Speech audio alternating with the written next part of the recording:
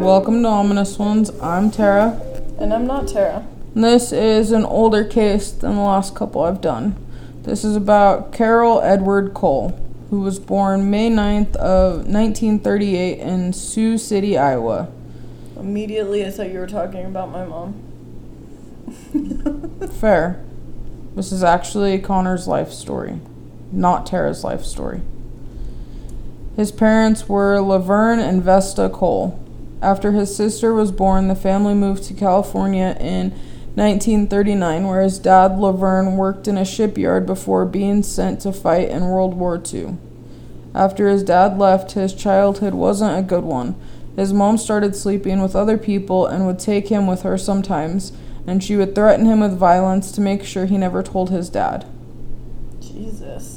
It wasn't only threats, she actually would beat him up, and when his dad was home, she would continue to beat him up over small stuff.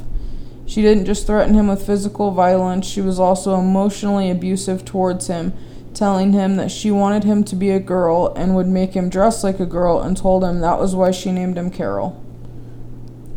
Oh. He was often made fun of because of his name, so to lessen this, he would try to go by his middle name Eddie, but if anyone knew him, for real, they're like, no, it's Carroll. So, this is my life story. There you go. His dad allowed his mom to do this, and soon Carroll started to get a hatred towards women. Which I'm like, shouldn't he have also hated his dad who let this happen? In a later confession, of which there's a lot, he said his first murder happened when he was either 8 years old or 10. I saw both reported. And his interviews changed. She's like, oh, I was 8. Oh, I was 10. I'm not sure. He said he was swimming in a lake in Richmond, California, when a kid made him mad about something, so he held him under the water until he died. In an interview, he said this about it, quote, I was primed. I had made the mental commitment. I was going to get even with my mother, and things just built up and became an obsession, unquote. The murder was ruled accidental drowning by the cops. So it seems like the kid actually did die. He didn't kill again for some time, but wasn't law-abiding. He was arrested for some thefts and for being drunk when he wasn't old enough to drink, along with arson, which he continues to do. He also stole cars, and he was charged with vagrancy. What's that? Isn't it staying where you're not supposed to or something like that? Like breaking into a place and staying there? I'm not sure. I'm going to Google it. I think that's what that means. Well, he was charged with that. Once he finished school, which he barely graduated from, he joined the Army but was discharged for stealing guns in 1958. 2 years later, in 1960, he attacked 4 people, 2 people in 2 different cars that were parked where kids went to hook up. Yeah, it's the state of living as a vagrant or homelessness. Yeah, I thought it was something like that. So, he was attacking people in cars. There's 4 people, 2 people in 2 different cars that were parked where kids went to hook up. After the attacks, he called the Richmond police and said he couldn't escape his thoughts of attacking and strangling women. Not sure what the cops said back to him, but I don't think they figured out who was calling, and it didn't stop anything. He was just like, hey, just to let you guys know, having some pretty bad thoughts, and I'm actually attacking people. FYI, I have urges. I have absolutely zero control over them, and I wanted to let you guys be aware of this so you know what's going on. And they're like, okay, thanks. Yeah, they never said what they said to him, so it must not have been good, or they would have admitted it. After this, he was sent to a few mental hospitals after trying to commit suicide once, and then he recommits himself a few times later, telling the doctors he has violent fantasies of strangling and killing women. The last one he was in Stockton, California. A doctor there said this about him, quote, he seems to be afraid of the female figure and cannot have intercourse with her first, but must kill her before he can do it, unquote. While there, he was diagnosed with antisocial personality disorder and psychopath tendencies. Jesus. With that diagnosis, he was released from the hospital in April of 1963. They said he was released from these hospitals because his diagnosis was his personality and not a mental illness. And back in the 50s and 60s, they believed there was nothing they could do to make him better, so he was untreatable, and they just let him go. They're like, well, you're untreatable. Get out of here. Like, he can only sleep with women after he's killed them, and he has really violent fantasies and attacks people, but we should just let him go. He's fine. After leaving the hospital, he moved to Dallas, Texas, where his brother Richard was. He later said he picked up a lot of women in bars and he would sleep with them, and a lot of them left without getting hurt. But if he thought a woman was cheating on a boyfriend or husband, or if they reminded him of his mom in any way, he would kill them. Which I thought he could only sleep with women if they were dead. Then he's like, why take them home? If you hate your mom so bad and you have this urge to kill anybody, or then why even take ones home that resemble her at all? Because he has the urge and wants to kill him. So he's like, let's go. He eventually married a woman named Billy Whitworth, who was described as an exotic dancer with a drinking problem. He had insane jealousy problems with Billy, and the marriage ended when Carroll burned a hotel down because he thought she was sleeping with a guy in one of the rooms. At that point, they had been married for 2 years. He was caught for the fire and arrested for arson. After he did his time for that, he was right back at it. He went to Missouri and tried to kill an 11-year-old girl by strangling her. Jesus. She lived, and he was caught and sentenced to a whole 5 years for trying to kill an 11-year-old. A little girl. Like, here's 5 years, which he probably didn't even serve all 5. Well, back then they didn't hand out fucking, like, super big charges. Yeah, so I'm Especially on kids. Sure it was like nothing. Like, get out of here. You're fine. Please stop it, sir. Just stop. We know kids make us angry. Don't be strangling them, though. Don't do that anymore. Unless it's your own child. You can't do it to other people's kids. Just leave. Especially in the 50s. Like, it's fine. Yeah. After he was released, he moved again to Nevada this time. He tried attacking 2 more women. What part of Nevada? I don't know. It just says he moved to Nevada. Ghetto. He tried attacking 2 more women and tried to strangle them, but I believe they both got away because I didn't see anything more about them.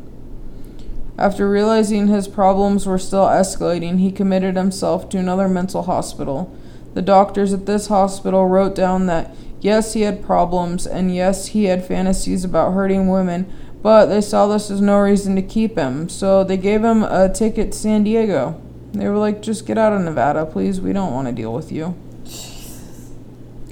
In San Diego, he escalated again. He met Essie Louise Buck. Her first name also could have been Elsie, where he killed her by strangling her. He put her body in the trunk of his car and left it for a few days before leaving it in a location I couldn't find.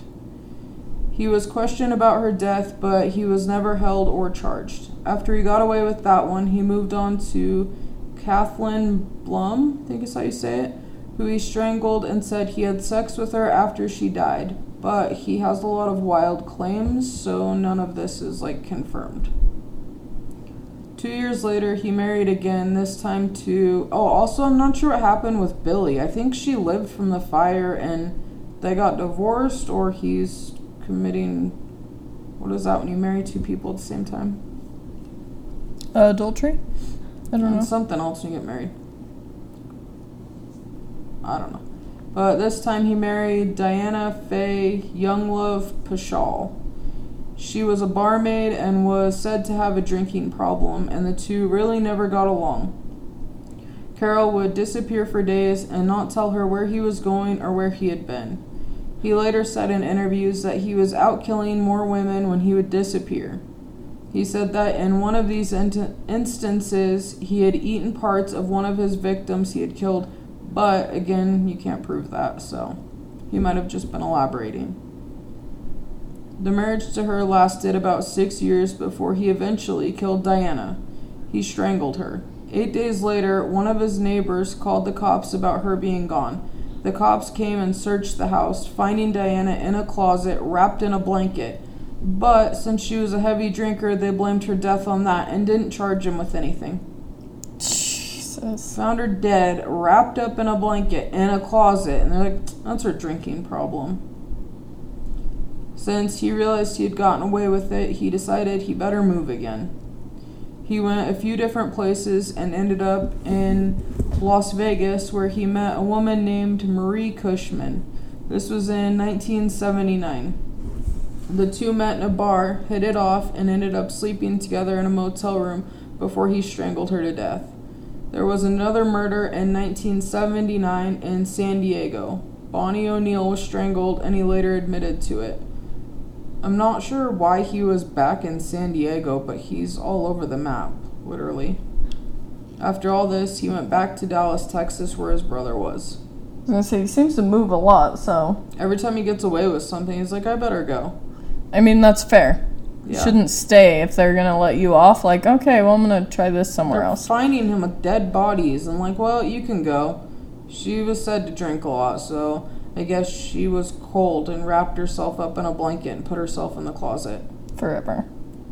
3 more women would become his victims in Dallas, Texas. He strangled all of them. Dorothy King on November 11th, 1980, and Wanda Faye Roberts on November 12th, so the next day. He later said that after killing Dorothy, he went back to her house later on and had sex with her dead body. Again, could have been an elaboration. He was a suspect for Wanda, so he was on the police radar when they caught him killing Sally Thompson. They were not able to save her, but they stopped him from being able to commit necrophilia on her, so that was That's nice. the only positive part of it. He was obviously quickly arrested. He was questioned and held, and while that was happening, the cops were ready to let him go, because they believed there was a possibility Sally had died of natural causes. So they catch him killing her, and they're like, it might have been natural causes.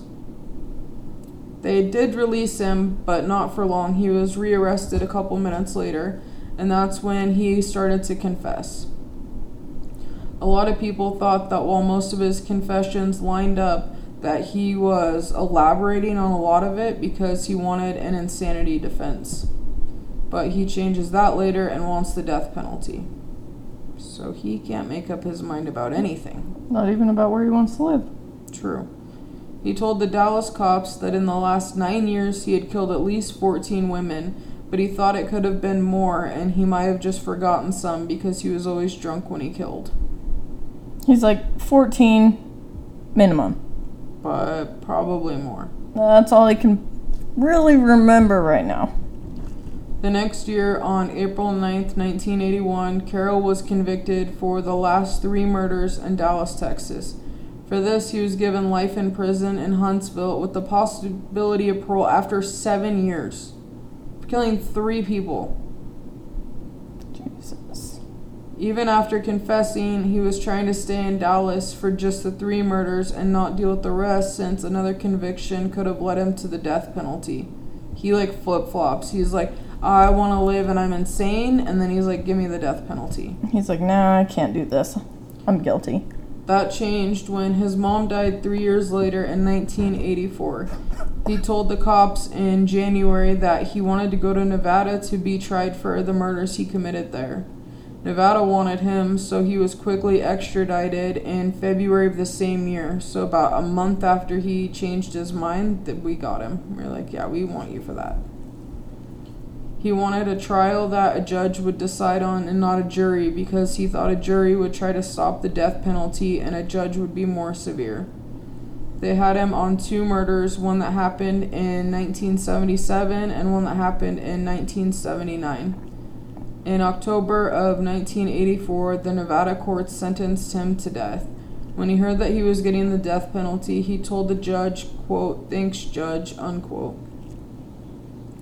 A few different anti-death campaigns, like the American Civil Liberties Union, were fighting the system to change his sentence so he wouldn't die. Not only did the courts not let this happen, but Carroll himself told them all to stop fighting it. He was ready to die. He also wouldn't ever let anyone file. The next year, on December 6, 1985, Carroll was executed at the Nevada State Prison in Carson City by lethal injection. So in the end, he confessed to killing a total of between 13 to 35 women. Like, it really, really varies. They were all killed by strangulation in Oklahoma, Texas, Wyoming, Nevada, California, and who knows where else, since he lived everywhere. And that was the case of Carroll Cole. Thanks for listening, and we'll talk to you guys next time.